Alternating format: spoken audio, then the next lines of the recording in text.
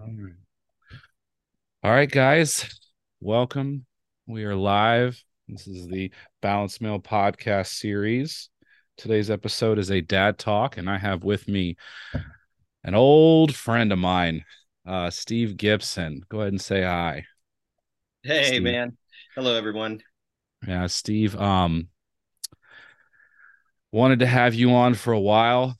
You've been like in the back of my head to do this for a minute, just from like our past experiences and it's going to be a great conversation. Steve is, for those of you that don't know who Steve Gibson is, he is now the director of one of my favorite places in the entire world, the Swamp, which is a summer camp that I grew up going to as a kid and all the way through as an adult. And he is a dad of two two girls, Lucy and Ella, and I know this conversation is going to be great. So, Steve's good to see you.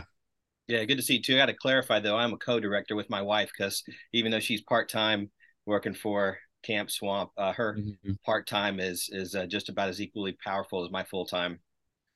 Yeah. So I mean, the first out the gate, like camp, how did you get, I mean, was it something to get pegged to be you guys to be the directors? Was it like you wanted to? Has you been thinking about it? Tell me about it.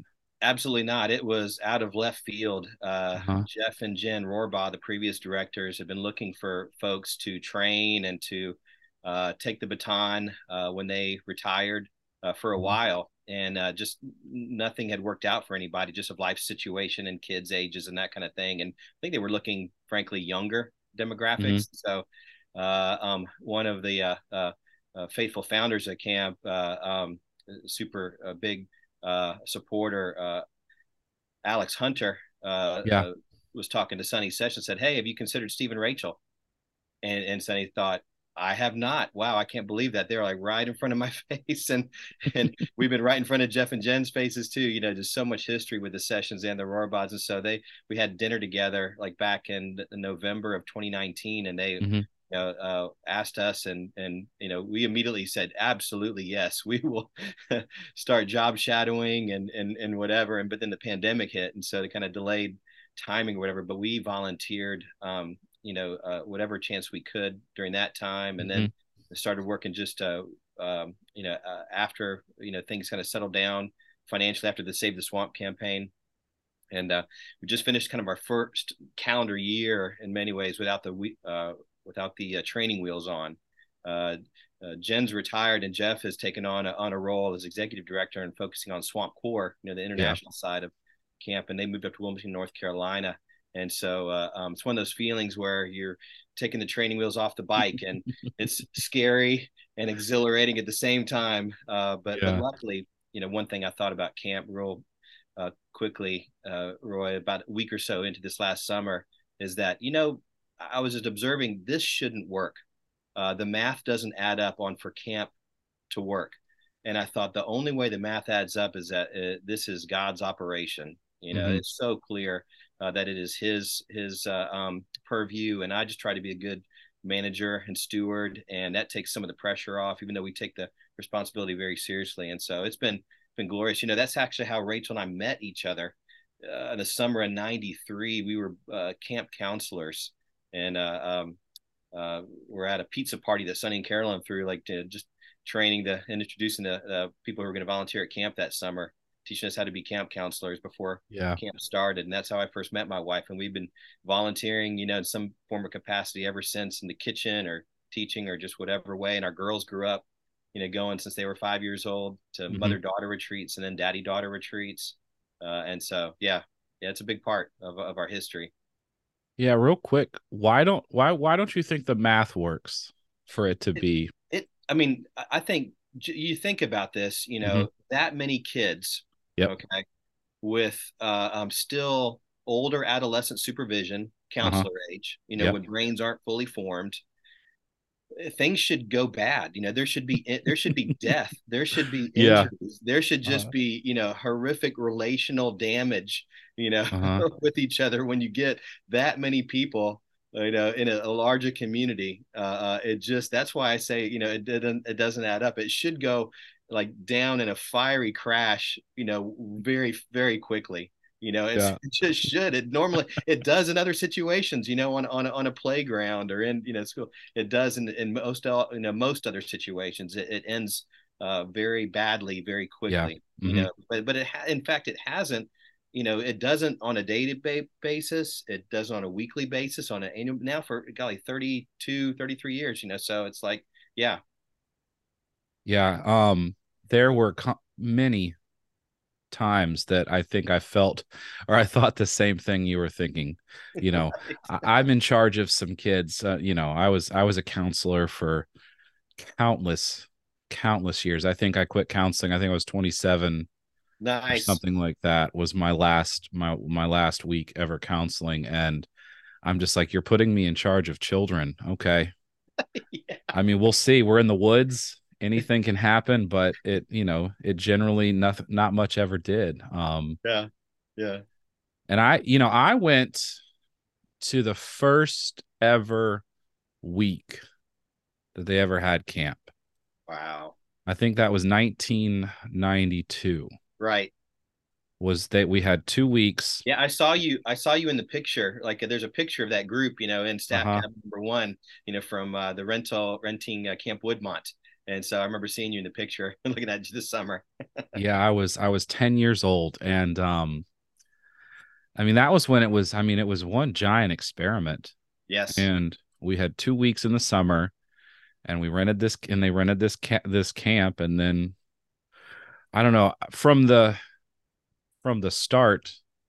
I mean, I think there's one thing that I think I've held as a strong belief is that the benefits of being disconnected from things for a Right. while, being outside, being in a cabin, being away from everything. I think I learned a lot about myself in those situations as a camper and as a counselor.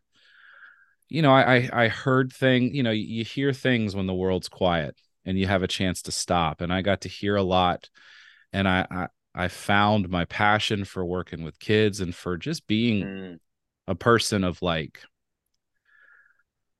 just wanting to just connect with people, connect with kids. But I mean, from the start, it was great.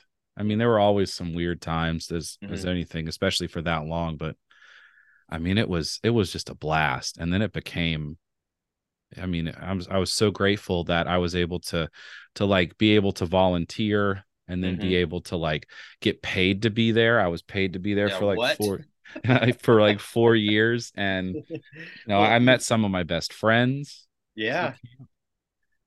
Well, and it is a type of desert slash wilderness experience, Mhm.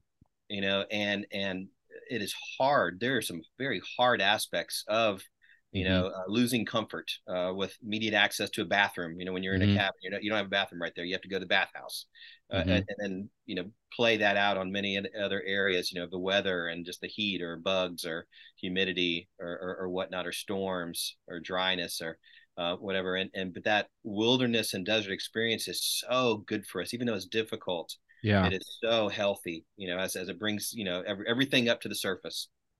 And you're able to connect with people Mm-hmm. on such a deeper level. I've Mm-hmm. had some of the best conversations. I mean, just sitting on one of the fields at night, Mm, praying with someone that's going through something, right. listening. I mean, it was such a beautiful thing. I think it's one of those places. I mean, I hold that place sacred, and I'm grateful that I have a place like that I can hold as sacred Mm-hmm. because I don't know if there's a lot of places like that for people Yeah. around. it, it is possible for that to be portable. We Mhm. talk about that. We have, like, in the last couple years, especially this last summer, that there are ways, to I think make a space that Mhm. is sacred like that. It's not easy, and when you're more in the melee of a city or urban or other area, Mhm. but I've been trying to help campers and counselors, or adult volunteers, whoever, realize that sure there is something special and sacred about this place, but it's not exclusive. That it Hmm. is potential for there to be that specialness, to go with you. God is bigger than those 178 acres outside of Hmm. Metro Penfield, Georgia, and so, but to acknowledge both those things can be true. Yeah, it's just been, I have a kid now, and he's still kind of young to go to camp, but it's the thought of him getting to go if he wants to, you know, if that's something that we, that because we're in Virginia, we live. I don't know if you know, I'm in Virginia Beach right now, but it's just like I don't know, I want the idea of making space and disconnecting to be a foundation of like our family and maybe hopefully his life, because I mean Hey, it's shown me a lot. Hmm. the father son retreat's coming up November 10th through 12th, and boys can be as young as 5 years old. Hmm. Coming, and so I've never been to a father son retreat, having only daughters, and Yeah. so I'm really looking forward to it. We're going to be cooking a pig all day on Saturday and just doing guy stuff, and again create that space for relational connection between Hmm. fathers and sons, and between everybody and our heavenly Father. So really looking forward to Yeah. that time coming up in less than a month. Yeah. Well, that's awesome, man. I mean, the first summer go well. Oh my This goodness, was, yeah. Just that we had camp, and it was yeah. camp, Hmm. and even though like it may have felt at times like that, like it was on fire, Yeah. the wheels stayed on, and we kept going Uh-huh. down the road, and it was camp, and so it was a huge victory. I think that yeah, it was a great summer this last summer. Oh man.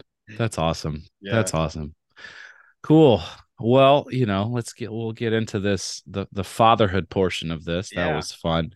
So, talk to us. How many kids do you have? Well, that's a tough question. I answer somewhere between 2 and 5, depending on how much time we have to talk about, Go for it. what it means to be a dad. Like you mentioned, I got two college age, Hmm. daughters, but we had a third daughter who passed away back in 2009 when she was just 3 years old.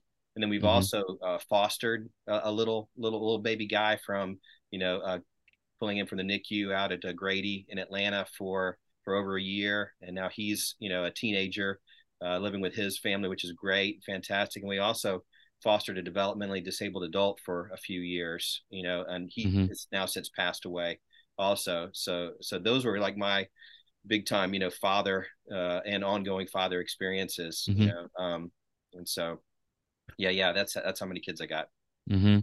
And I mean, yeah, and I think we could start to talk about, the one that passed Mm-hmm. first. It was so I was thinking about her, um, as this was leading up to it. And for those of you listening that don't know, I knew Steve back when she was around, when she was Mm-hmm. alive.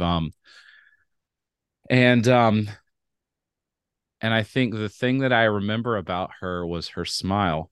Yeah, And she that's she definitely took on the clown temperament mhm, of the available spot in the house, and yeah. she was very much a joyful kid.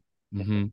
And if you don't mind saying, like, what was the her issues like physically, what kind of led to Yeah, her she was passing? born with a heart defect that Hmm. required immediate surgery after she was born, and then she actually received a heart transplant when she was 3 months old, and then suffered a lot, having a compromised immune system, during her three plus years, and really had a pretty low quality of life. Was in the hospital almost as she was out.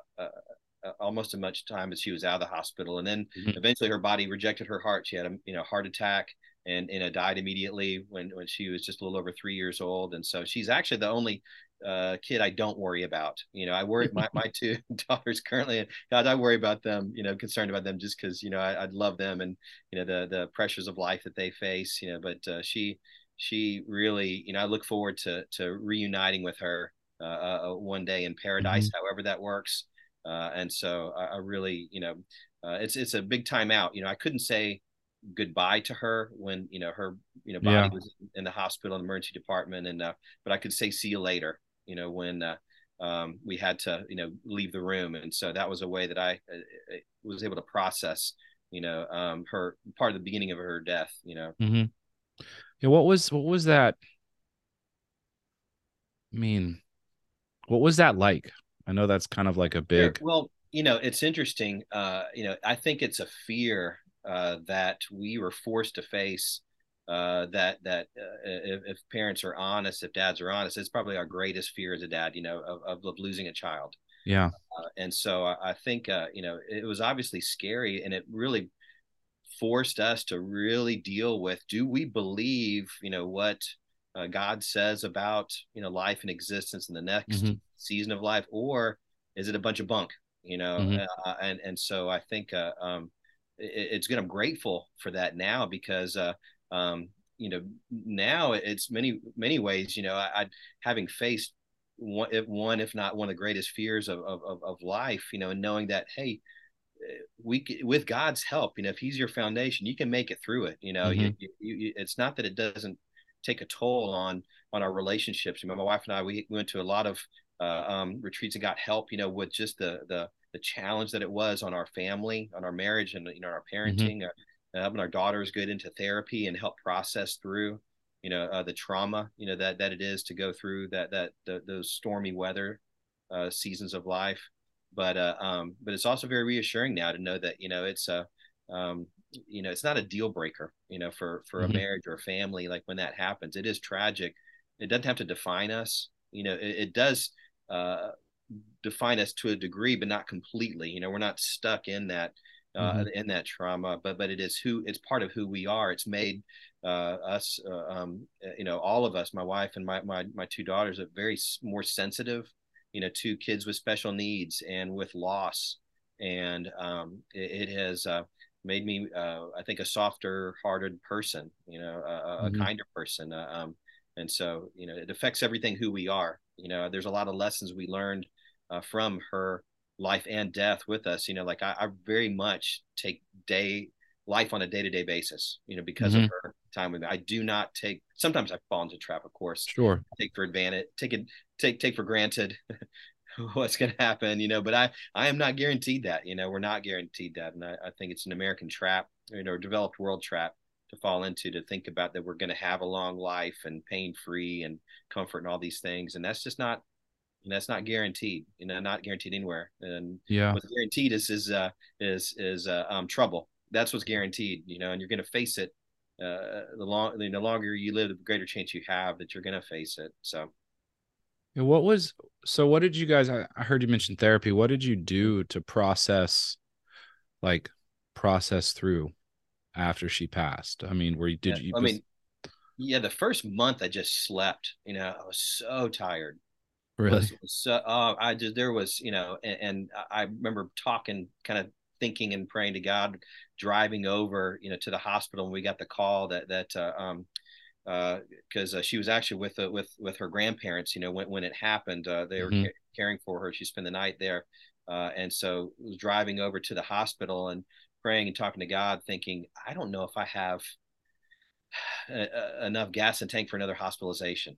I don't know. I was just Hmm. so tired, and I was running on fumes. And I think, I wrestled with God and said, if there is another months long hospitalization or whatever needs to happen, I'm going to do it. But I think He knew that we didn't have any gas in the tank left, that we were Hmm. just done, so really physically we slept for like a month, it seems, just physically recovering. Because, Lucy was 5 and Ella was 3 at the time, so we had, toddlers, young, just getting into, preschool and school age kids. We were spent. And that's even with having a coworker who spent the night to take care of Ava one night a month, and then her grandparents taking care. It was just so caregiving.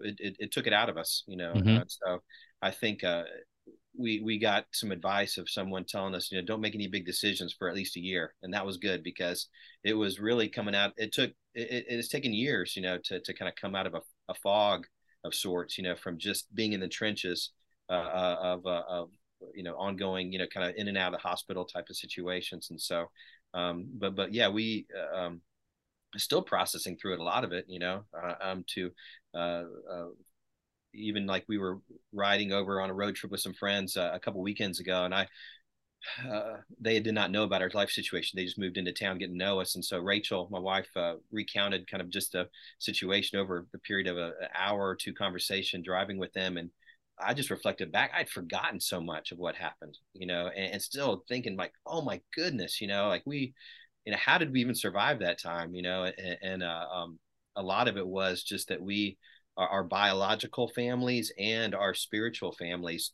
took care of us in the most intimate, humbling, uh, uh, Yeah. um, you know, uh, embarrassing ways in all the ways, financially and physically, and Hmm. that's the only way that we survived, through that time. But then also since then, was just the community that God has placed us in. His extended family really just saved our bacon. Saved us so much, and we're so grateful. I think, because of the support, because it took that. I mean, Hmm. you saw like we needed a live-in nanny. We needed an extra set of hands like on site in the house. That's why we finished the basement where I'm at now. Hmm. And able to live. Just it took just all hands on deck. To be able to Yeah. just get through that time. Yeah, it's interesting you talk about, I mean, things come up over the years, with that. I think about that with my dad, and Mm. just moments there'll be something that pops up either on the radio or just in life, and then I start thinking about him, and then you're just a wreck for a little bit, or Right. it's just something that you're living with that, like, I mean, it takes for me, it took time to just get used to, okay, this is going to happen. Hmm. And and I love that he still comes up, Hmm. you Yeah. know. Yeah. It's I'm a heartbroken person, Yeah. and that's okay. I Hmm. don't want to not be a heartbroken person. It is okay for me to be. Doesn't mean I'm broken. Period. It just means I'm heartbroken. My heart will always be broken. Yeah. With that, and that is okay. I don't want to lose that. And we're not really great, in Western culture about living with grief or Hmm. processing grief. We don't do that well. And so I'm still learning. My mom passed away earlier this year in January. My dad actually passed away, golly, 4 months before Ava passed away. Wow. And so I'm just trying to be honest and work through all those grief Hmm. situations and be real about it. And know it's okay. Whatever it takes to just kind of get through it. Yeah, we like to run Hmm. from grief, from Hmm. sadness, from pain, from Oh yeah. hardship. And it's in a lot of ways it's integral to our life, you know. Yeah, I'm much more quick to recognize, when I experience loss and where it might be just a simple thing, but to acknowledge it and to Hmm. recognize it and to, and so because it helps me, go through the process, Yeah. of grief, whatever the silliest little loss thing is, Hmm. like, man, that was a loss, I missed that, man, the Braves did not make past the first round of the playoffs. That I'm going to acknowledge that grief and loss. Talk about it. Okay, Yep. I'm moving through that. Just whatever to whatever level it is. It's There, I think trying to be healthier. yeah, With there was a book that I read about grief, and they talked about that. Just like we grieve everything, from like the yeah, loss of a pen to the loss of a job to yeah. all of it, and it all carries. If we hold something dear Hmm. and we lose it, Yeah, there's a level of that we have to recognize and acknowledge. And the more that I talked about it, not stuffed it down, the easier it was for me to move through it. yes. And it was challenging for me. I mean, we talk about, you almost wish people would die on when it was easy, and life wasn't challenging, Right. like, That'd be but great. I mean, my dad passed the month before my son was born. So it's like, Like you're like, really. yeah, you're just like, you're processing that. But it was something that, I don't know, it deepened a lot of things about me. Hmm. Just that understanding of it. I think you're forever changed Hmm. Well, when. speaking of fatherhood, we are in a long line, Mhm. and I think that connection, we have to acknowledge that, other cultures do a better job, of recognizing we are products of that, long line of parenting, physical and spiritual parenting. Yeah. And we are, and we are, in a context, in a story, Hmm. that has a long, long story arc, of Yeah. fatherhood. Hmm. Yeah, we are the product of those that came before us, and it was all Hmm. passed down. And I think, my hope is that I can, I guess, as a father, we're like, I want to pass what I'm learning through this through my kid, Hmm. to kind of make it something that he understands more of. Because I didn't, per Hmm. se. I mean, none of us really do until you're in it. Yeah, yeah, It's, yeah. Oh my gosh, yeah. That switch that flips when you become one, like, OMG, wow. yep. Uh-huh. That's what, like, my perspective on fatherhood changed good, pretty radically. Before we got pregnant with our first one, Lucy, I was all fired up and ready to go, gung ho, and I'm going to be a great dad, and this is Yeah, going to be great, and I'm going to kill it. And then we got pregnant, and then I started wondering, wonder what the scriptures say, about fatherhood. I'm just curious, never studied it out. And then I studied it out, and I was so scared. really. Oh, how it took my breath away. Hmm. It dropped me to my knees of the responsibility that I was about to take on, and I thought, oh my gosh, it's too late. I didn't know, I'm Yeah. not ready for this. The gravity of the situation, the big dealness of being a dad hit me. The way of what a huge responsibility I was, Yeah.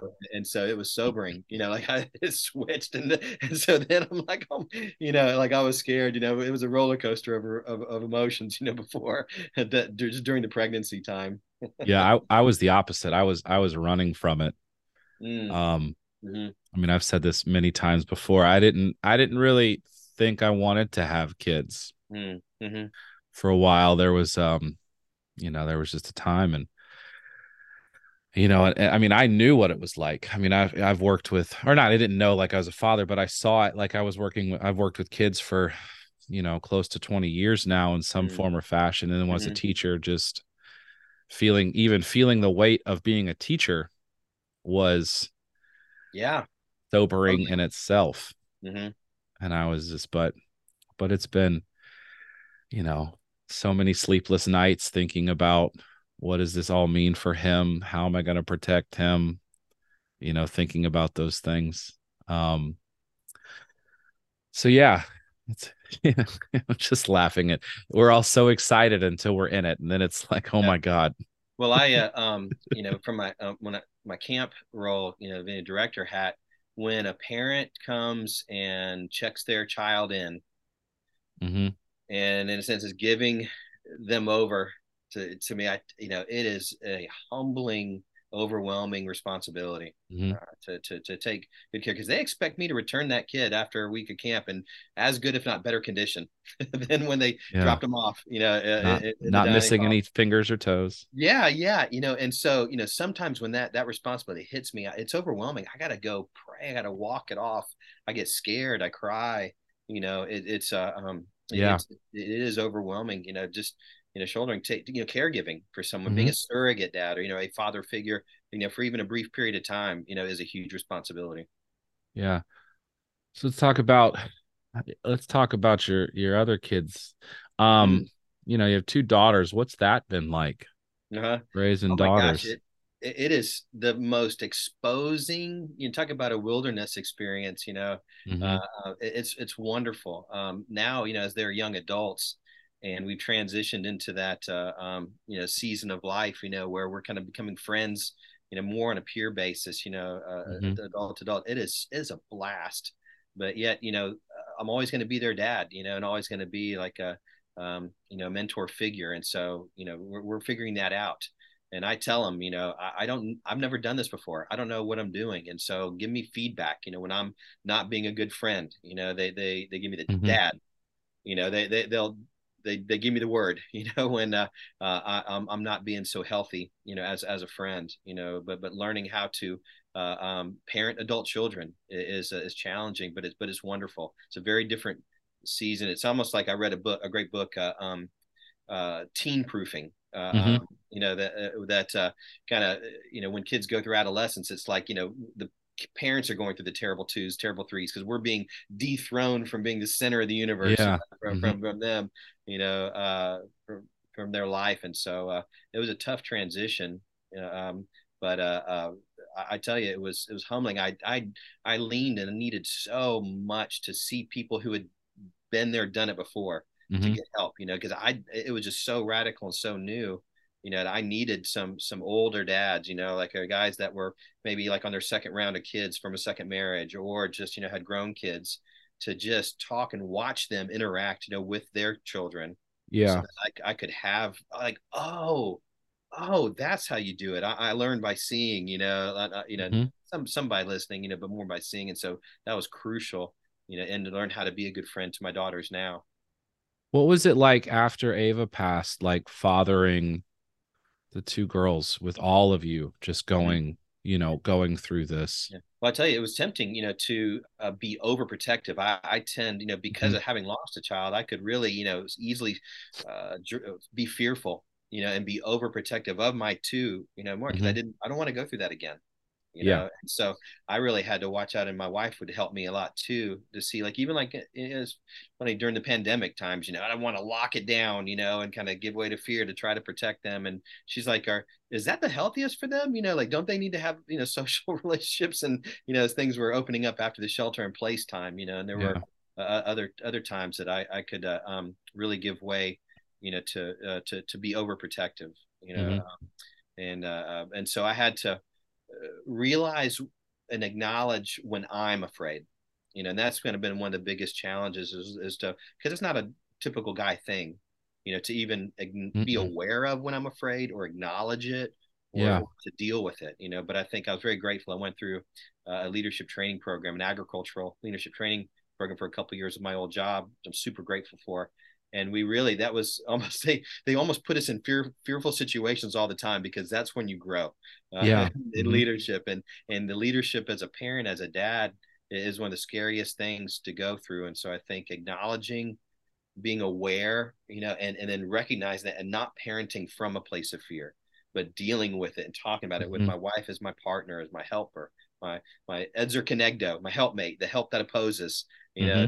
the Hebrew, and then other, co-parenting, parent type figures, with my kids, their grandparents, just peers, aunts and uncles, spiritual aunts and uncles for them, working together, so that I didn't, because anytime, a situation would go up and I would parent from fear, it would go bad. It does go bad even Hmm. now. It doesn't matter what it is, when I, whether I'm aware of it or not, when there's fear involved, it's not good for them. It's not good for me. It's just, it's really bad. But when I'm able to process through that, or acknowledge and even talk with them now that they're adults, I tell them, when I'm afraid, when they're doing something that freaks me out, that scares me, when they're, when they do, have plans, or they, make a decision about it, and I'm like, oh my gosh, I'm scared. I'm able to, even now with them, to talk through it, and they can reassure me, or they can, tell me, no, that is a founded fear, you need to be concerned about that.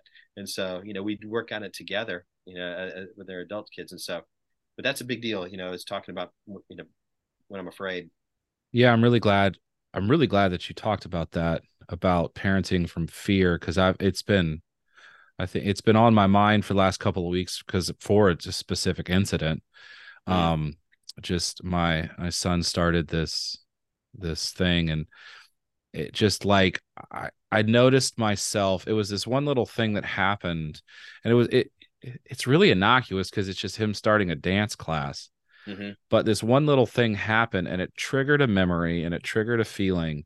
And before I knew it, I was sitting in the car in this rabbit hole of just like Oh boy.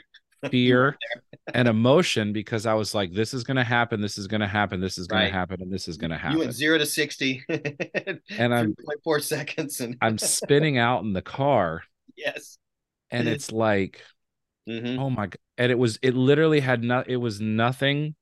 It was all me. Yeah, yeah, yeah, yeah, totally. Yeah. And we do that. We're I was talking back in March. Do you remember, Preston Stansel? Is that Oh name? yeah.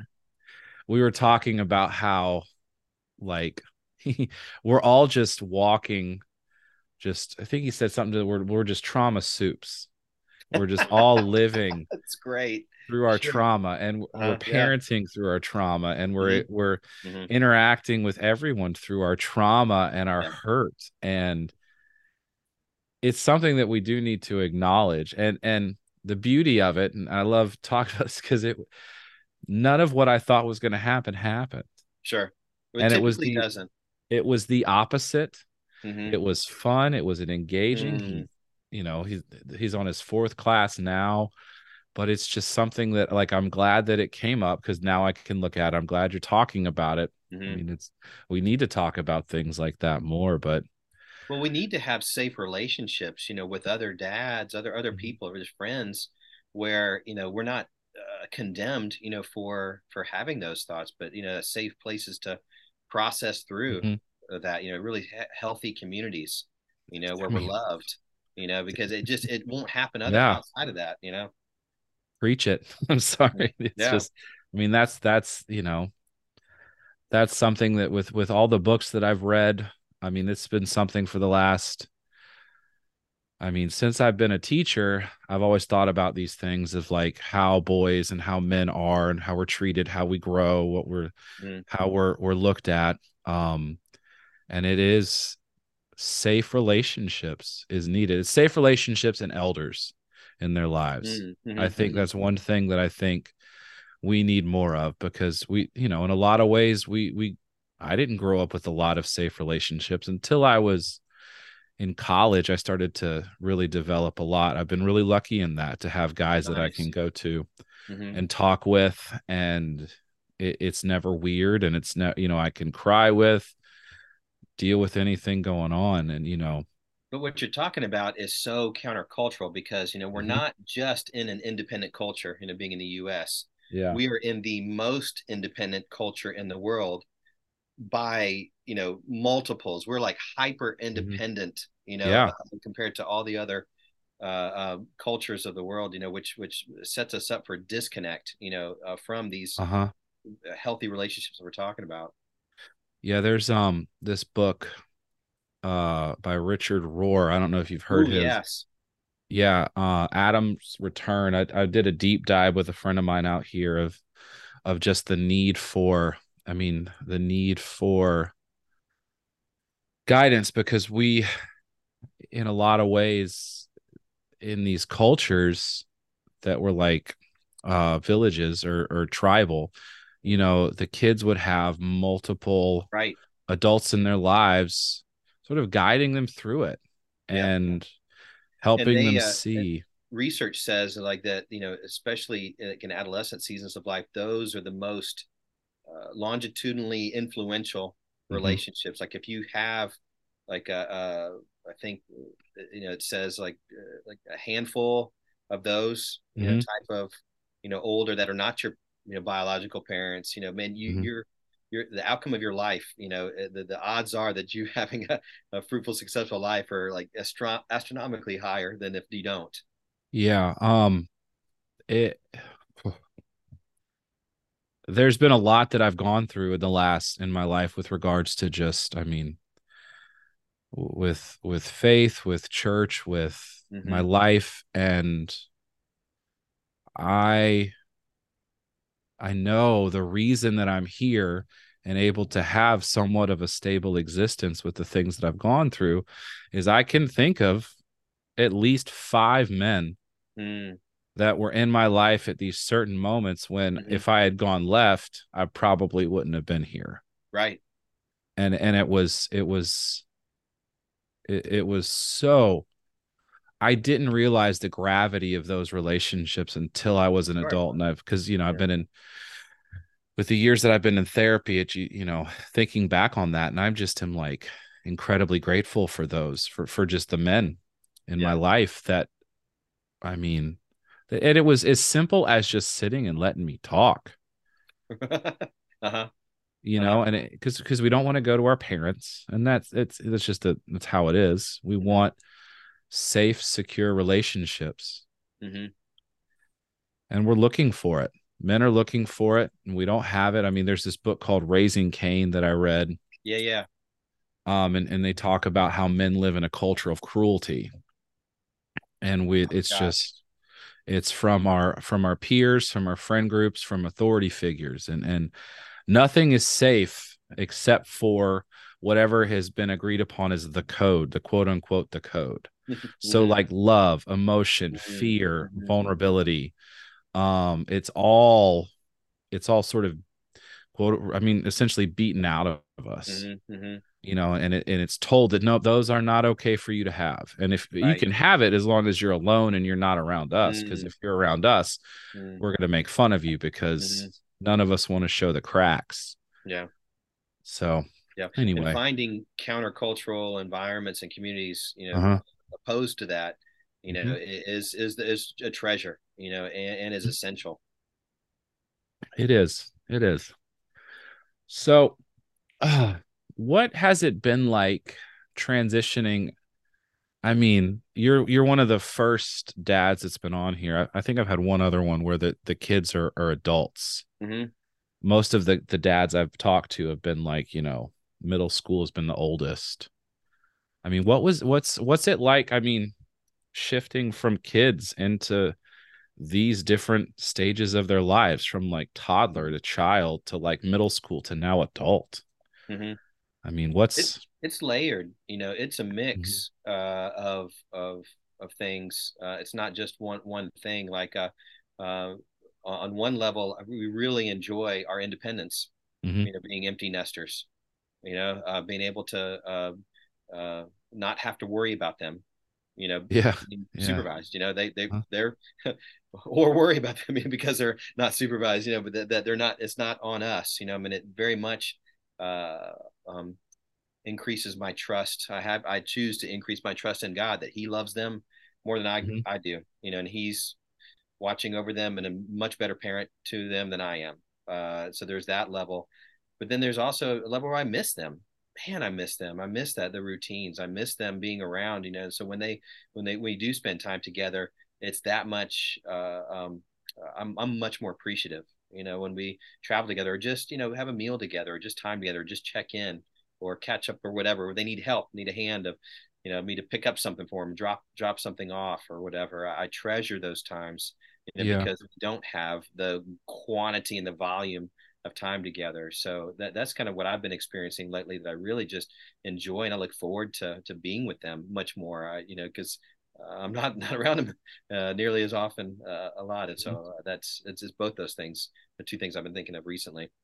Yeah. Now are they in college like close? Because I know you guys in Athens, they both Yeah, go. yeah. One's local, and then the other one's over, an hour and a half or so away in Marietta. And so not too far. Where we still can, and I'll probably see them both about the same amount of time. Oh, okay. So you go to Because of that. KSU? One of them go to Yeah, KSU? yeah, on the Marietta campus, studying engineering. Nice. That's where I got my degree, Kennesaw Sweet. State. Oh Yep. man, she is loving it. It's a great fit for her, and she just Yeah. is rocking it over there. Yeah. That's awesome. Um, so like tell me about your dad. Oh man, I really got to talk about, like, I got really, at least three dads. Like my biological dad Uh-huh. was a, a wonderful, loving, hot mess of a guy. Just that layers of Yeah. both those things. He was a Vietnam vet. He married my mom when he was, golly, 21, and she was, no, he was 18 or 19. She was 18. Very young. Wow. My mom, they were married for 2 years when they had me, and so very young. He was 21 years older than me, and so, which is more common, back in the 60s, to do that. He was actually deployed. He did 3 tours of duty in Vietnam, not on the front lines, but kind of like right back from the front lines doing logistics for the army. But it experienced a lot of trauma, being there, and also even like being raised by his dad, just verbal trauma, Uh-huh. verbal abuse, in the Yeah. house. And so, you know, when he got listed as MIA during the Vietnam conflict when my mom was pregnant and due with me, and so he actually got to come back from Vietnam on a temporary break that his commanding officer gave him, kind of because his name and picture got listed MIA in the local paper San Antonio where we were growing up. So my family was freaked out, that he was MIA, but he wasn't. It was a different Richard Gibson, back in the same Wow. city or whatever. So he got to be there for my birth.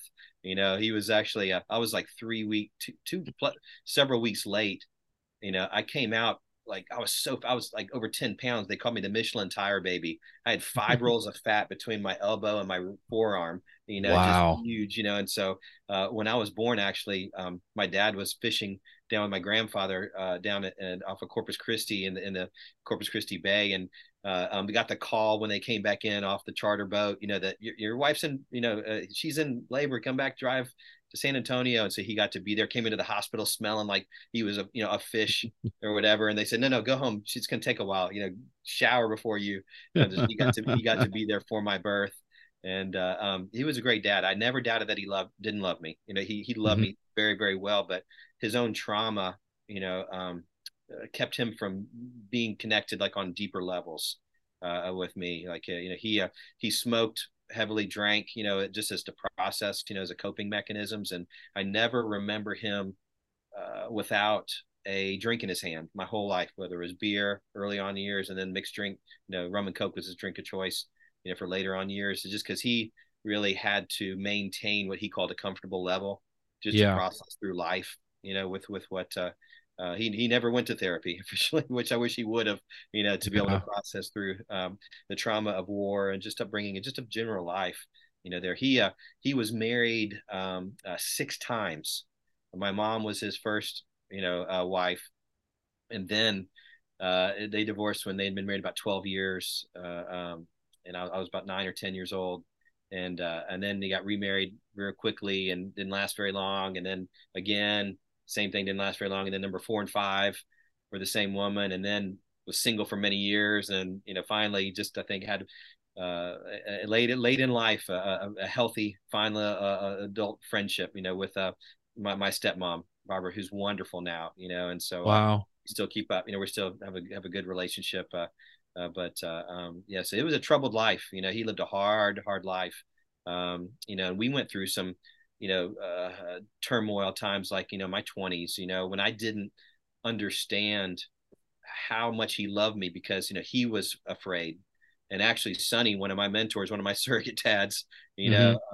really helped me to see things from his perspective, how he really did love me. And he just, to express it. And so it really helped heal a lot of my friendship, with him, where I was able to be friends with him, in his last years. And so I had a great biological dad. My stepdad now, we're great friends. I was 11 years old when he became my stepdad, a godly man, grew up in the churches of Christ in Houston, and just a Boy Scout of a guy who just Yeah. taught me a love for the scriptures. And still now, I just spent the night with him last night, over because we're really grieving the loss of my mom. His wife passed Hmm. away, and so I try to go over once every week or so when I can, and just spend time together. And we have a really good friendship, and so I'm super appreciative of him.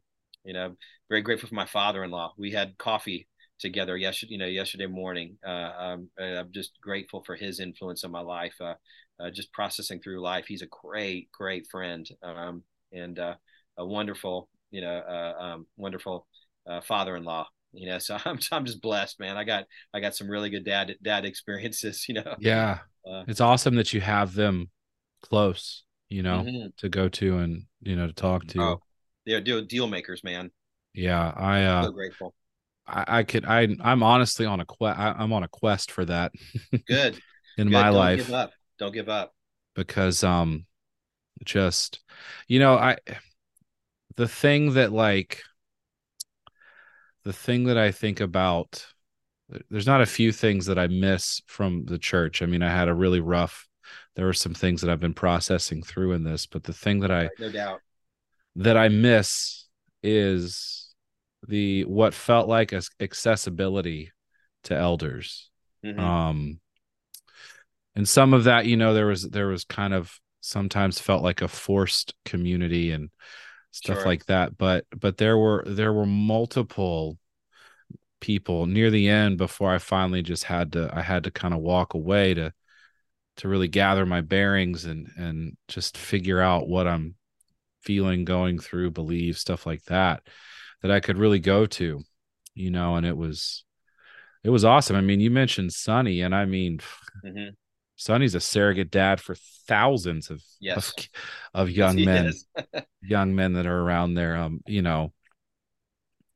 He was there for me when my dad passed. I Hmm. remember on the phone with him, a couple times, and it's it's needed. I think that's something that I'm starting to, with this platform and things, is keep talking about the need for elders Hmm. and community and just communication, because we don't have it, you And it's know. not one directional, Mhm. guys that are elders in my life. And it's funny, I serve as an elder in our local, fellowship, but I'm only 54 years old. And so I still, there's guys that are decades older than me, Mhm. serving in roles, whether they're acknowledged officially or not. You Yeah. it's needed on both ways, it's just so healthy.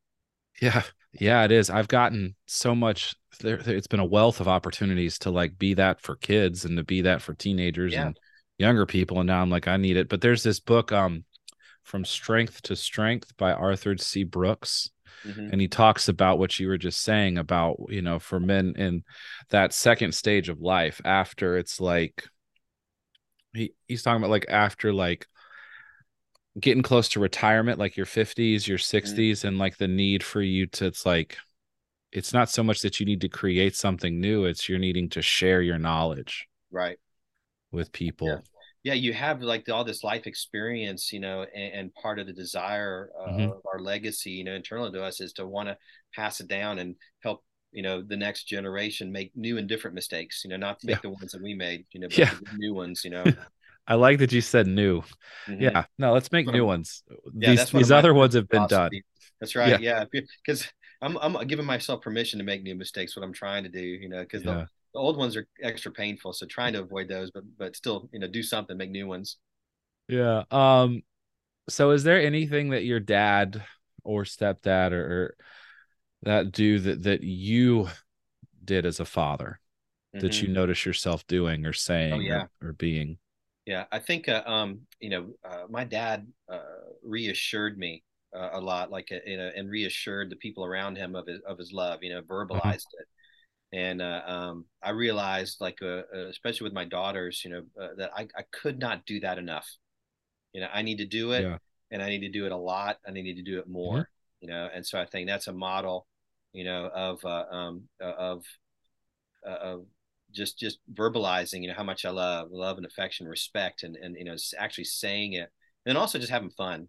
I Yeah. think Hmm. having that atmosphere of having just a lot of fun, and recognizing the joy of life, and so those are some things that definitely, I am who I am, and passing those things on because of his influence, with me. Verbalizing your love and gratitude to people Mm-hmm. is Because we is think it, as guys, I mean, it's up there, like yeah. but it Hmm. just seems like that distance, or there's some type of filter or block, that Hmm. keeps it from getting out. That's just so palpable, but we got to get rid of that. Yeah, I think that was what was so special about the Ring of Honor at camp. Yeah. Did you guys change it to did I hear the Mingle of Honor? No, no, we do both. That's an additional thing that Jeff and Jen Oh. added, that we get guys and girls together Hmm. to be able to practice having healthy encouragement, across, gender, where it's not weird and you think someone's into you, Yeah. so. To sort of, for those that listen and don't know what the Ring of Honor is, at the camp every, I think it was like Thursday, Hmm. we would have a devotional, and you would break up, and guys would be in one place and girls would be other, and you would sit in a circle, and basically, for us it was Sonny. He was the director of camp back then, and so he would start it and he would share something, he would share his gratitude for someone, and then that person would get to go into the circle, and then that person would share, and then it started off this chain Hmm. event. And I mean, you would see the most beautiful acts of like love and Mm-hmm. gratitude that it was so powerful. You would see these giant dudes just sobbing Yeah, that's right. because of what somebody did. Or then you see these, the favorite ones were always the little boys sharing to like a teenage boy. Oh man, yeah, the way You they know, looked up to him, I remember one time I got brought into the Ring of Honor because I helped this boy. This was back when we were at Woodmont, and Woodmont had that lake and that creek, even that Mhm. terrible, scary lake that you didn't know what was in it. And then but behind it was a really cool creek. And one time I went with Trip Sessions, and we took a bunch of kids. I wasn't a counselor. I was just, I think I was like 15 or Mhm. something maybe. And Mhm. I helped this kid, like he was freaking out, and I would pick him up out of the water and like put him on a rock, and then he Yeah. would walk more, and then I would do it more and do it more. And this kid brought me in to the Ring of Honor. And it was all because of that. And Wow. he was Uh-huh. like, I was so scared. And he said, like, you protected me. And I was just like, what? It was Yeah. so powerful, And it you know? seemed like, at the time when you did it, like a no-brainer thing and not that big a Yeah. deal. But then to realize the influence and what a big deal Mhm. it truly was, the seemingly insignificant small acts, like Jesus says, a mustard Mhm. seed or a little bit of Yeah, yeast. Man, that's just the power of the kingdom of God there. I know. And just, oh man.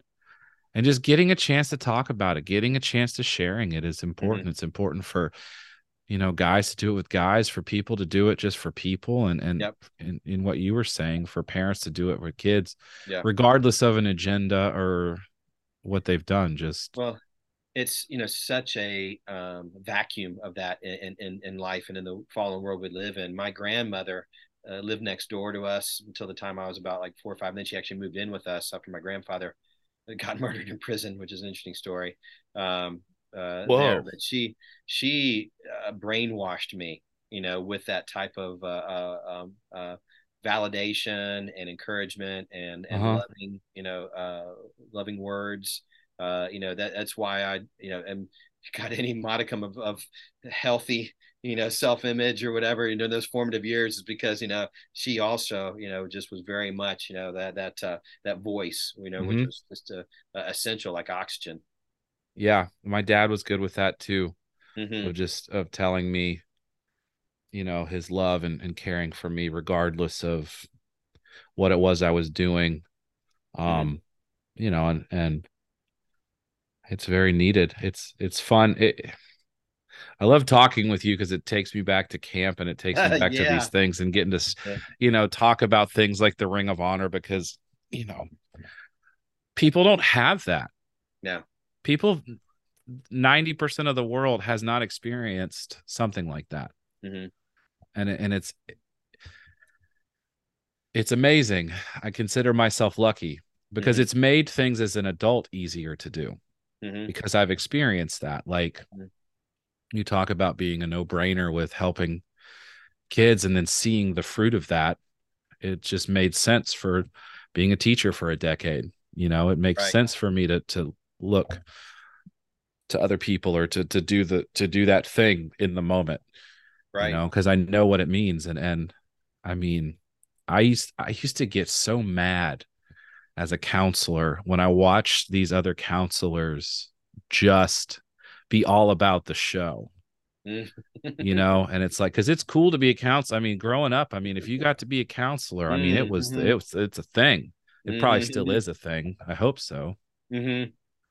But I remember just seeing, you would see these guys just like, it's just a vacation. And I used to get so upset because I'm Mm-hmm. like, you know what you're doing? You know what role you're in right now? Do you know the power?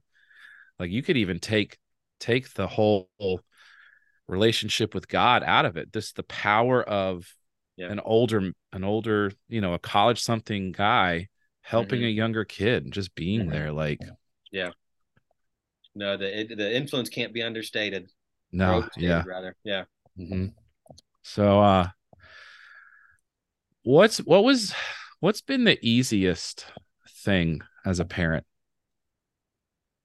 I don't know. I think I think we're there's a nature, part of our nature that just, God gives us that loves our children.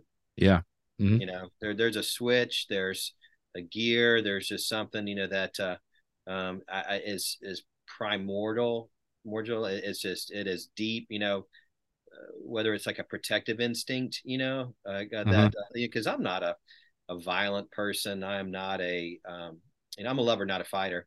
But I tell you, there's been a couple of situations where my daughters were like in danger, and this daddy bear Hmm. part thing came out of me, and folks around me were like shocked, because like it was like, just where in the what, Steve, why are you Where'd that acting come this way, from? Yeah. Steve? Yeah, yeah, because like it was, I was aware, others were maybe weren't, that there was a palpable, probably dangerous situation, come out, and so I think that, that the natural part of love, the care and the concern you have, for the little one, or whatever they are. I mean, that's a gift, man. That is that's the easy part. It's just a Yeah. lot. That, and I think it's a, something that God gives us. That we're blessed with. That because honestly, the sacrifice that it costs, to care give for the little creature, nobody would do that, if you didn't have some kind of divine, miraculous gift to change a poopy diaper. I mean, honestly, like to our foster baby. I remember when he was with us, initially there was like this roller coaster of emotions. Oh man, is he going to be with us? Is he not going to be with us? Short term, long term, I don't know. I was having a hard time, riding this, I don't know, the unknowingness of it. And so I made a decision. I'm just going to love him. Yeah. Just going to love him today. That's all I can do. That's all I know, because if not, I don't want to change that explosion of a diaper. I hate poopy diapers. The only reason I'm gonna change that diaper is because I love him today, and that, that was more of a decision, like in that fostering thing, because it didn't come naturally, not being a biological kid. Hmm. But I think that the fruit of it, once I decided, then I loved him. Then my heart, gave him my heart, then 11, then it was good. Then it was the same as, being a biological parent, I think, for that little peanut. Yeah. What made you guys desire Mm-hmm. want to? I know you fostered, you Mm-hmm. know, Denzel was his name, right? Mm-hmm. Yeah, I yeah, that mean, was the developmentally disabled he adult that was played the growing up. mess out of a tambourine. Yes, he did. It was a joy Oh my to see. Oh my gosh. gosh, yes. Nobody, That never seen anybody at any professional level come close. Oh man, it was a delight when I Yes. visited Athens and got to just be there because Uh-huh. just talk Uh-huh. about just joy coming from Yeah. somewhere that you don't know. I mean, Oh yeah. it was Yeah. so contagious. But That was a gift to anyone who witnessed that, man. yeah. So you take in him and then you take it, you foster a kid. What was Yeah. the Well, after it was more of my it was her idea, her heart. Like I think after Ava passed away, she as a parent, as a mom, and that instinct, she's like, she goes, I'm not finished. I'm not ready to be finished being a mom. I'm not uh ready to be finished being a parent. I got more to give. And I'm like, oh gosh, I don't want to bring another kid into the world. I feel again protective of my two daughters already, and I don't know what, mhm, because we didn't, bring that upon ourselves. We didn't plan, with Ava's health challenges, and the challenge it was, and so I was very scared and cautious, but I did recognize that man, we do have a lot to give, and so we wanted to do something. So yeah. we waited for a while and talked about adopting, but then I couldn't really get over that fear, of again bringing someone into the house, that it was going to be challenging. I felt protective of my two daughters and just what that was going to go. But then I could get okay with fostering. I could get over that fear. And then we realized we had gotten so much medical training over the years, with Ava, that we were just overqualified to do. And so we actually got connected with this agency out of Atlanta off Claremont Road that specialized in placing medically fragile kids, in Oh, the okay. foster care system. Hmm. And so, that's how we connected with. And I thought, because of what we've been given. And so that's how we got little baby Gene, who was with us, for that time, and to be able to love him. And so, it was good. And same thing with Denzel. We still wanted to do something. And it's funny. My wife was like, she goes, I wanted to adopt and foster, but I didn't think it was going to be like a 30-something-year-old, large black man, large hairy, but, I just didn't, Yeah. Uh-huh. imagine that, it usually turns out something different than what you have in your mind's eye of wanting to help. But boy, what a blessing and what a joy. And that was exactly what we needed and perfect for us to be able to bring him into our family and to be family for him, Yeah. How throughout the long was journey he of with time in you life. before he passed? A few years, was with us, and then another family, down the road, through church, before he passed, and with the health challenges that he faced. And Hmm. so he lived a good life. Oh my gosh, he lived a life of joy, and his biological family just went. He had some much older aunts and uncles, or just or across the country or other places that just weren't in positions to help take care of him. So it became really clear to us that he's got nobody locally, for Yeah. his Hmm. life as he's lived it. And so when we, told his mom that we would be willing, to take him in, after she passed, because she had terminal cancer, that's when she really, was able to die, Hmm. knowing that he was going to be in good hands, with us, with a family that loved him. And so it was a very challenging, time to have him live with us, but it was wonderful. It was such a blessing. And your daughters, what was that like for them to have? Yeah, You know? they liked it, and then they until they didn't like it, like Yeah. because he loved them so well, and he, like on a IQ scale, it was more like a peer, like a little kid also too. Hmm. And so he would ask them many times like the same questions, like when they got off the bus every day, he'd greet them when they come in the house. How was your day? How did things go? And they liked it at first, and then until they didn't like it. Like, why does he Yeah. ask us the same questions every day? Whatever. And so, they begrudged him for a while, but it was great. It was like having another sibling, and it was a challenge of Hmm. having a blended family, and to managing all the joys and the challenges, the good times and the bad times, for that. It was good. And so they appreciated it, and it was challenging at the same time. Yeah. Wow. I mean, that's such a not many people would do that, Yeah. just take Well, in. well, we got a lot of help too, like to make sure that there wasn't going to be any, challenge. Like he never exhibited any type of inappropriate, sensual or sexual behavior, Uh-huh. because that was something that we were very protective of our daughters. We have a huge responsibility to do. Yeah. Hmm. So, like we didn't, so, but that was like, there was no issue at all ever with that, and so that was, something that we investigated, got a lot of help with some professional assessments and help to make sure that it was going to be, safe for everybody. How long was Gene with you? Over a year, until Okay. he was able to get placed back, with his mom, which Mm. was great. She went through some recovery and got healthy and got into a spot where she was able to take care of him, for a while, which was great. So that was a win-win situation there. Cool.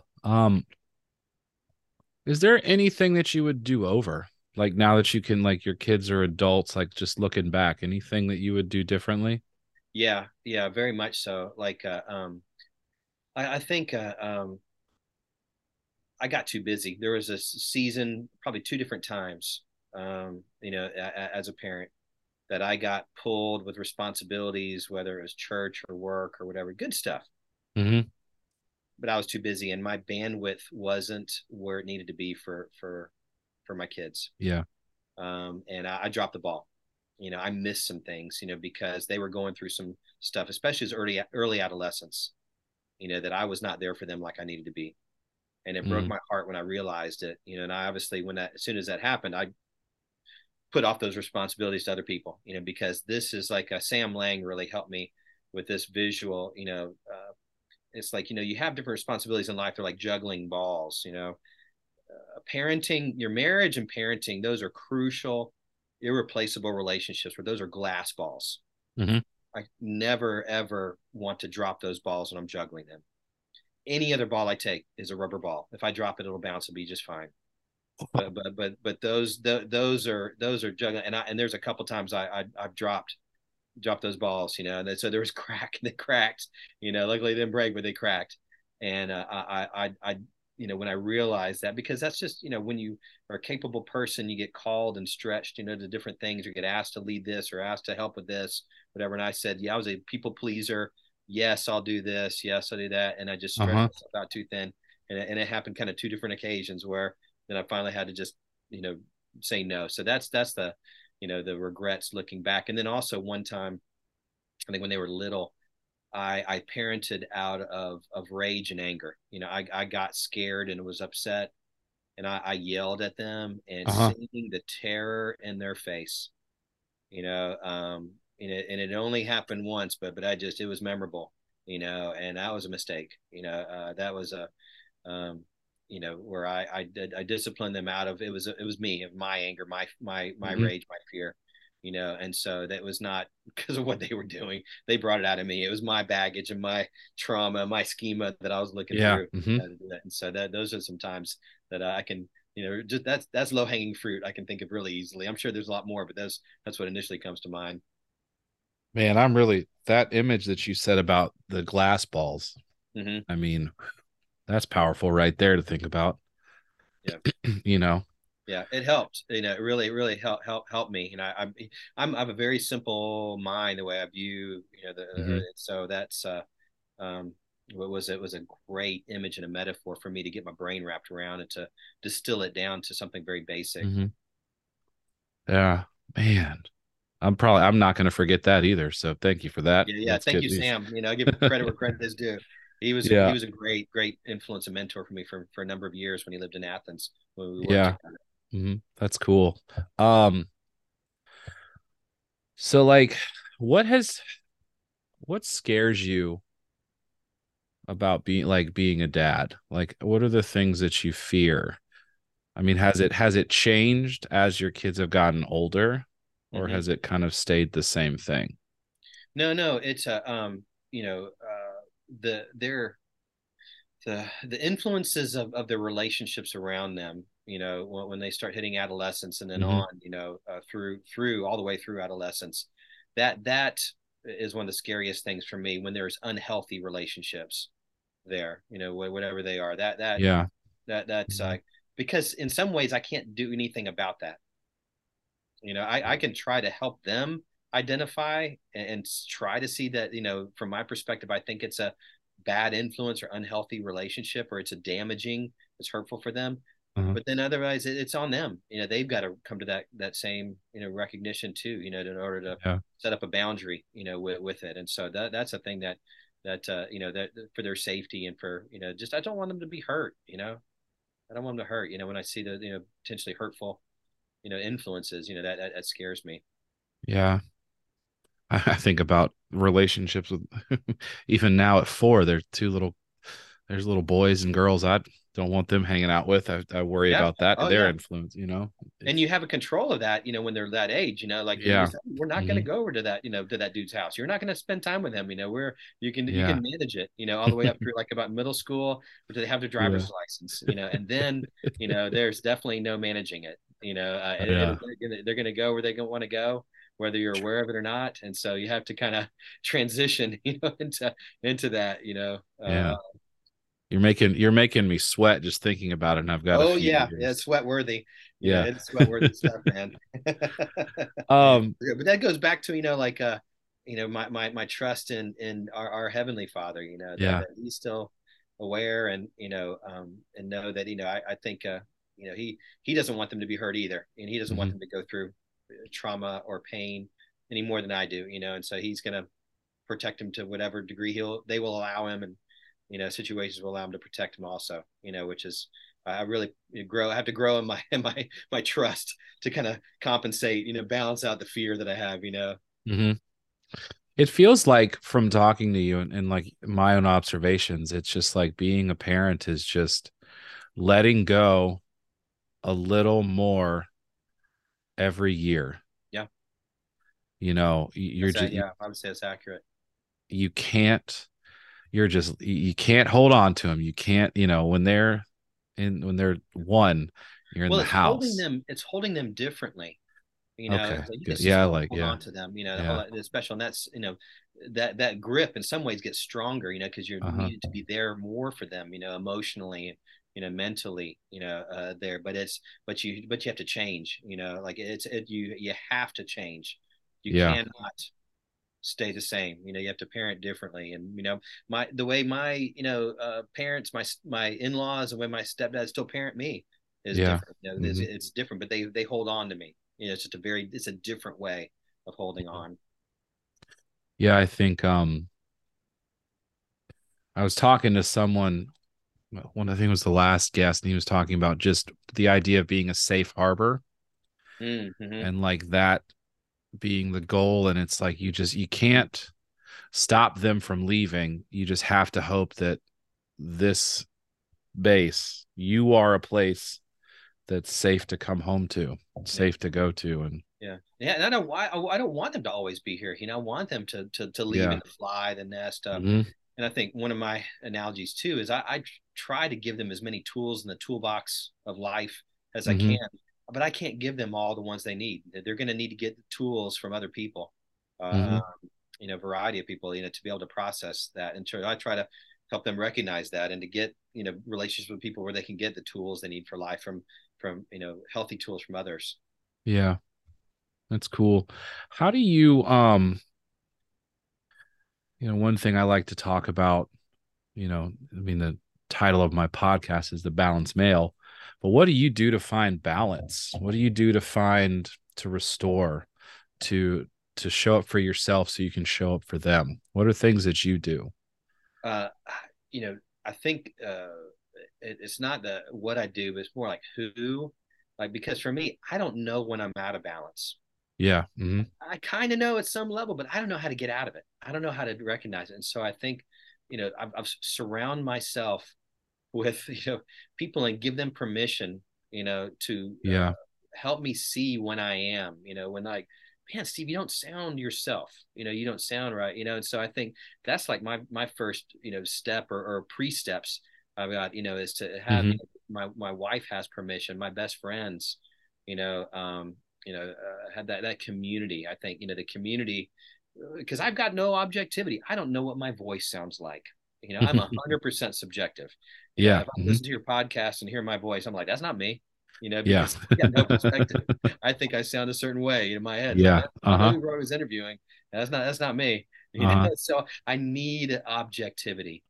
I need the perspective even to recognize it, because also too, I'm so stinking religious that I think I'm, somewhere where I'm not, like when I'm off balance, I'm like, well, I'm not supposed to be off balance, therefore I'm not off balance. It's like, oh no, Steve, you're way off balanced, kind of thing. Yeah. So Hmm. I got to have people, healthy community to check me, to that love me enough, and again, I've given them permission, to help that. So Hmm. yeah. Is there things that you have like put into your, like, for example, for me, one thing I have to do for me to find balance is, there's running in the gym has been Mhm. incorporated into Yep. my life. It's a way for me to find balance. Is there things that you like have done for like just fun, or just so that you can just Yeah. you get your time so that you can come back and be more present? Well, it's like the rhythms. Yeah, there's certain rhythms and practices, Mhm. absolutely, that help me get centered, normal, Mhm. balanced, healthy. Like a walking, actually, for me, like I just walk around my neighborhood, walk up and down the street, Atlanta Highway. Even before, like I had an hour before we got together, and I wanted to be in Yeah. a good place, so I'm not afraid, to be able just to talk and be present here, not thinking Mhm. about other stuff. And so I went and I had just walking. Walking is good for me. And I do, like have a community, a healthy gym community too, which does like at least four times a week, the first thing in the morning to help me get up and do that, and I'm, Yeah. Hmm. learning how to add a good diet, so that I can have healthy coping with food and recognize when I'm not coping Yeah. healthy, with food or with alcohol, like I gotta, I gotta, recognize, like to have healthy coping, with those things too. So yeah, That's yeah. cool. Listening to Is there healthy podcasts, and I got to wrestle too. Like I need to be provoked, and so I uh-huh. have to be reading good stuff and deep spiritual things. And I can now have something that punches me in the nose. That's because I need that for me to be Hmm. humble, because I'm a pride ball, man. I am an arrogant sob naturally. Yeah. So Hmm. I need that checking, of me as well to have even a chance for having humility in me. I mean, I'm like that too. I mean, there's two, maybe three books at a time I'll be reading, Oh you yeah, know, yeah, man. to just That's engage, fire. mhm, Yeah, yeah. engage with that. Just because it's such a strong, it's the thing. It's like, I mean, I was always a big reader, but like, I mean, what does it all mean? What's the purpose? What am I missing? What am I needing to Mm, see? Like things like that. I'm just mhm, constantly devouring mhm. something Nice. on Well, that area. to be able to peek into someone's life, for them to be Hmm. even mentoring to us and influencing to us, even though we might not physically ever meet them. What a gift, what a blessing. Yeah, Richard Rohr was probably he's been the biggest one the last Right. Oh my gosh, couple he's of amazing. years. Yeah, Hmm. so amazing. And yeah, it's awesome. What gets in the way? What's Besides what it myself, yeah. part of it too is just this the culture we live in Hmm. does not uh, you know foster Nope. healthy living. It is the world we live in, the fish bowl that we as fish are swimming around the water Uh-huh. is an unhealthy water. And I think recognizing that is a first step, to know all of the unhealthy cultural influences, that affect me and I don't even realize they affect me. And so I think that those are the things that get in the way, are things that just uh, um, from being who I need to be. Cool. Yeah. I get that. I mean, it's a lot about distracting and Mm-hmm. numbing and go, go, Yeah, go, go, go. yeah, Um, yeah. There's a pace of life mhm, that I don't know if it's because the business world or for whatever modern technology added, I think is artificially fast. mhm, That's a harm, for me. I'm consistently now trying to slow down, to Sabbath mhm, regularly, whether be a day a week, and then also kind of mini Sabbaths, to slow down, to fight that artificially fast pace of things, for me, because I'm not a good at living life that way. It's damaging, and mhm. mistakes, and so slowing down is a big big healthy thing I need to do, and so the speed of life is an enemy, you know. Yeah. I mean that the idea of Sabbath has come up in my it's been a part of my just I've been thinking about that for months now.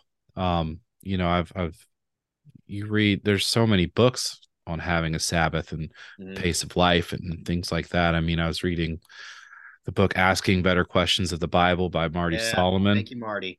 Yeah, and he was talking about I think it was either in the book or in his podcast, the Bema podcast, where the idea of a pause has been weaved into everything about our existence from the beginning. And the Mm-hmm. writers of the Bible and like putting that in, they're like, God was the first God that if you looked at, he stopped, Yeah, right. you know?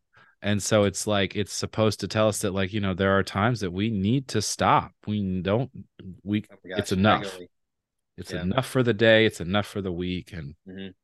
I never looked at Sabbath being the gift mhm, to us, that Jesus says it is, that yeah. Sabbath is made for the man, and I'm really trying to embrace that, to do it. And it's Mhm, so hard.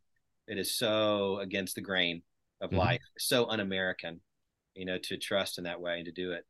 And it's hard to just I've even been trying to do it to where like I'm not reading, listening, or stimulating Mm. myself in those Mm-hmm. moments Mm-hmm. because Mm. we're inundated with noise Mm-hmm. Mm-hmm. everywhere. And yes, it's relaxing for me to sit and read a book. Yes, it's relaxing for me to sit and read a podcast or listen to music, but to pause with nothing. Yeah, silence and solitude are underused spiritual practices in our current world. Yeah. Yeah. I remember the other day, I'm another reason I'm lucky is, I live on the beach now. And so Wow. up out here and I went and I took my phone to the beach, but I set a timer for like 30 minutes and I was trying to practice and not do anything. Mm-hmm. And Mm-hmm. and it was fine, but about 15 minutes in, I noticed that I was like taking the little sticks in the sand by me to build something. I was like unconsciously Yeah, doing that. yeah.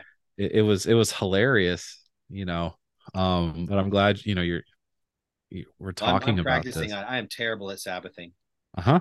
I'm terrible at it, but I want to get better and I want to just keep on practicing. Yeah. That's cool. Yeah. So last couple things here. What do you view your role as a dad? Is it and kind of like with how your kids are now adults, Mm-hmm. is it a role like does it stay the same? Is it the same thing Well, or it's vital, and I think that they know this. We talk about like I'm always going to be their dad. They're always going to need me to be their dad, hmm and the role is dynamic and it changes, hmm you know, in how I do it, but that I am it doesn't yeah. change and will never Uh-huh. change. And so I think that's we talk about that, and so part of it too is not knowing some ways exactly how to do it, knowing the big things, know that I'm going to love them unconditionally.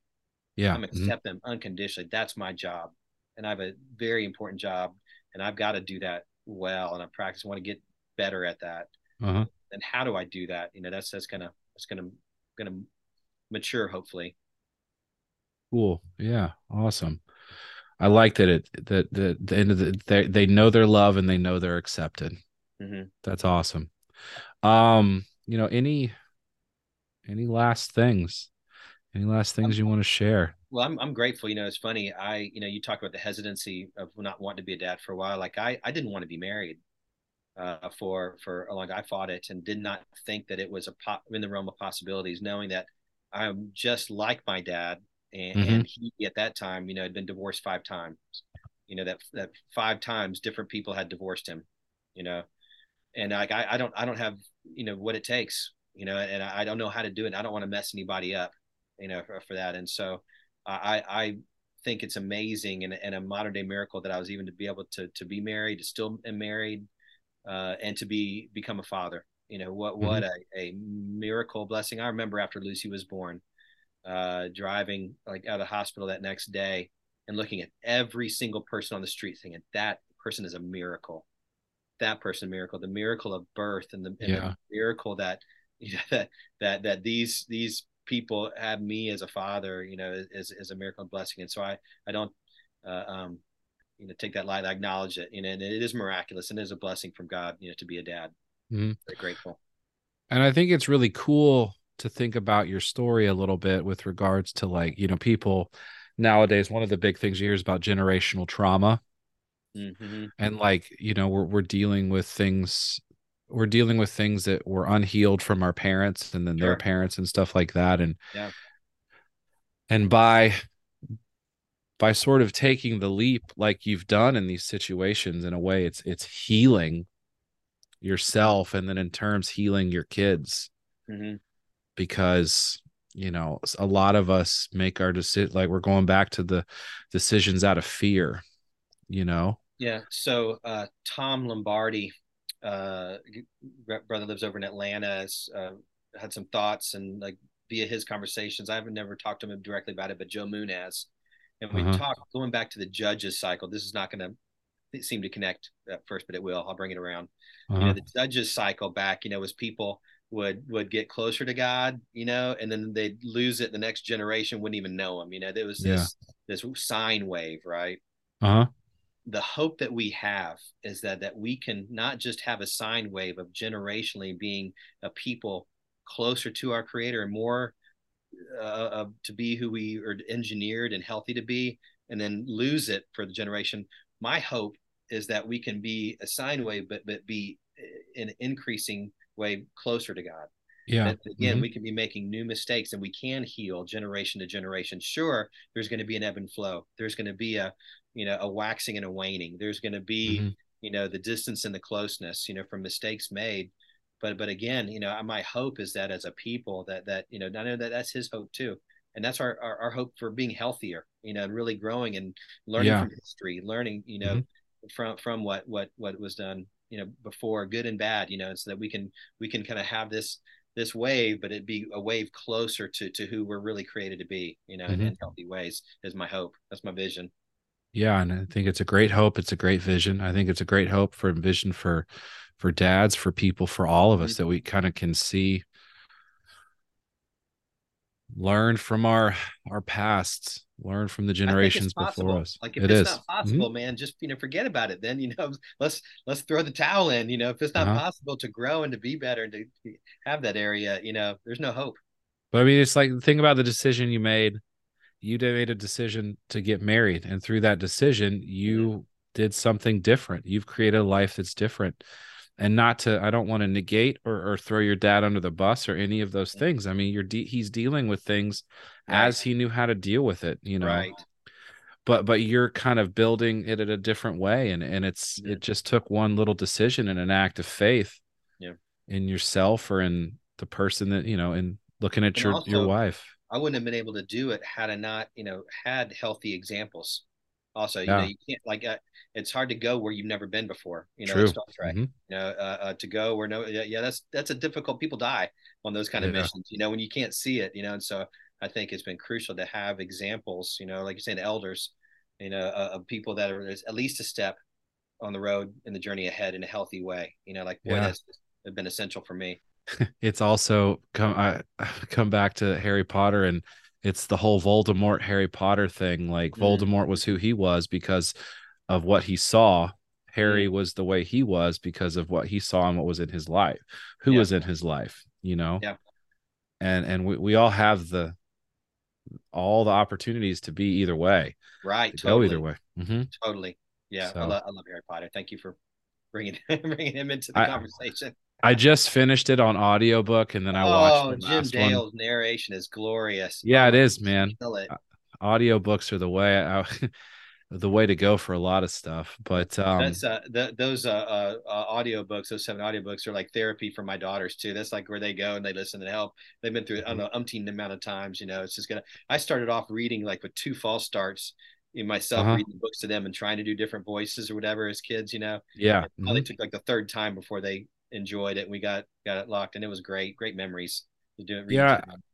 And I love when I mean for me I get to read them and watch the movies and see it and you just get such an understanding of life and like how I mean it's there's so many lessons in those Yes, books that I've taken from it with great.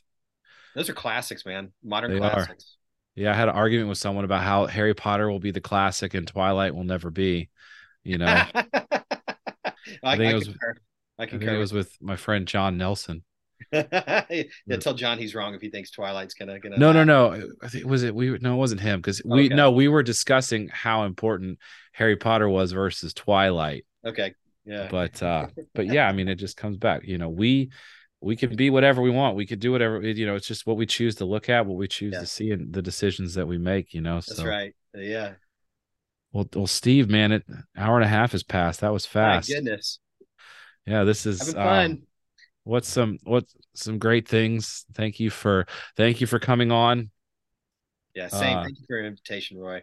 Yeah, I will stop recording but we won't stop the thing. But yeah, thank you for sharing your story. I'm humbled that you would want to come on and share this with me and talk with me about this. You have so much good insight. I've always respected you for, the person that you are, from way back when, and it was the little things that I saw you were, that how you lived and how you sort of reacted and sort of brought me into the family too for a Hmm. minute, and Yeah, man. so thanks for coming on and sharing this. And Yeah. It guys, thanks for listening. was a joy. Yeah. Hmm. Until next time. Yeah. Love you, dude. Yeah, you too, man. Hold on one second.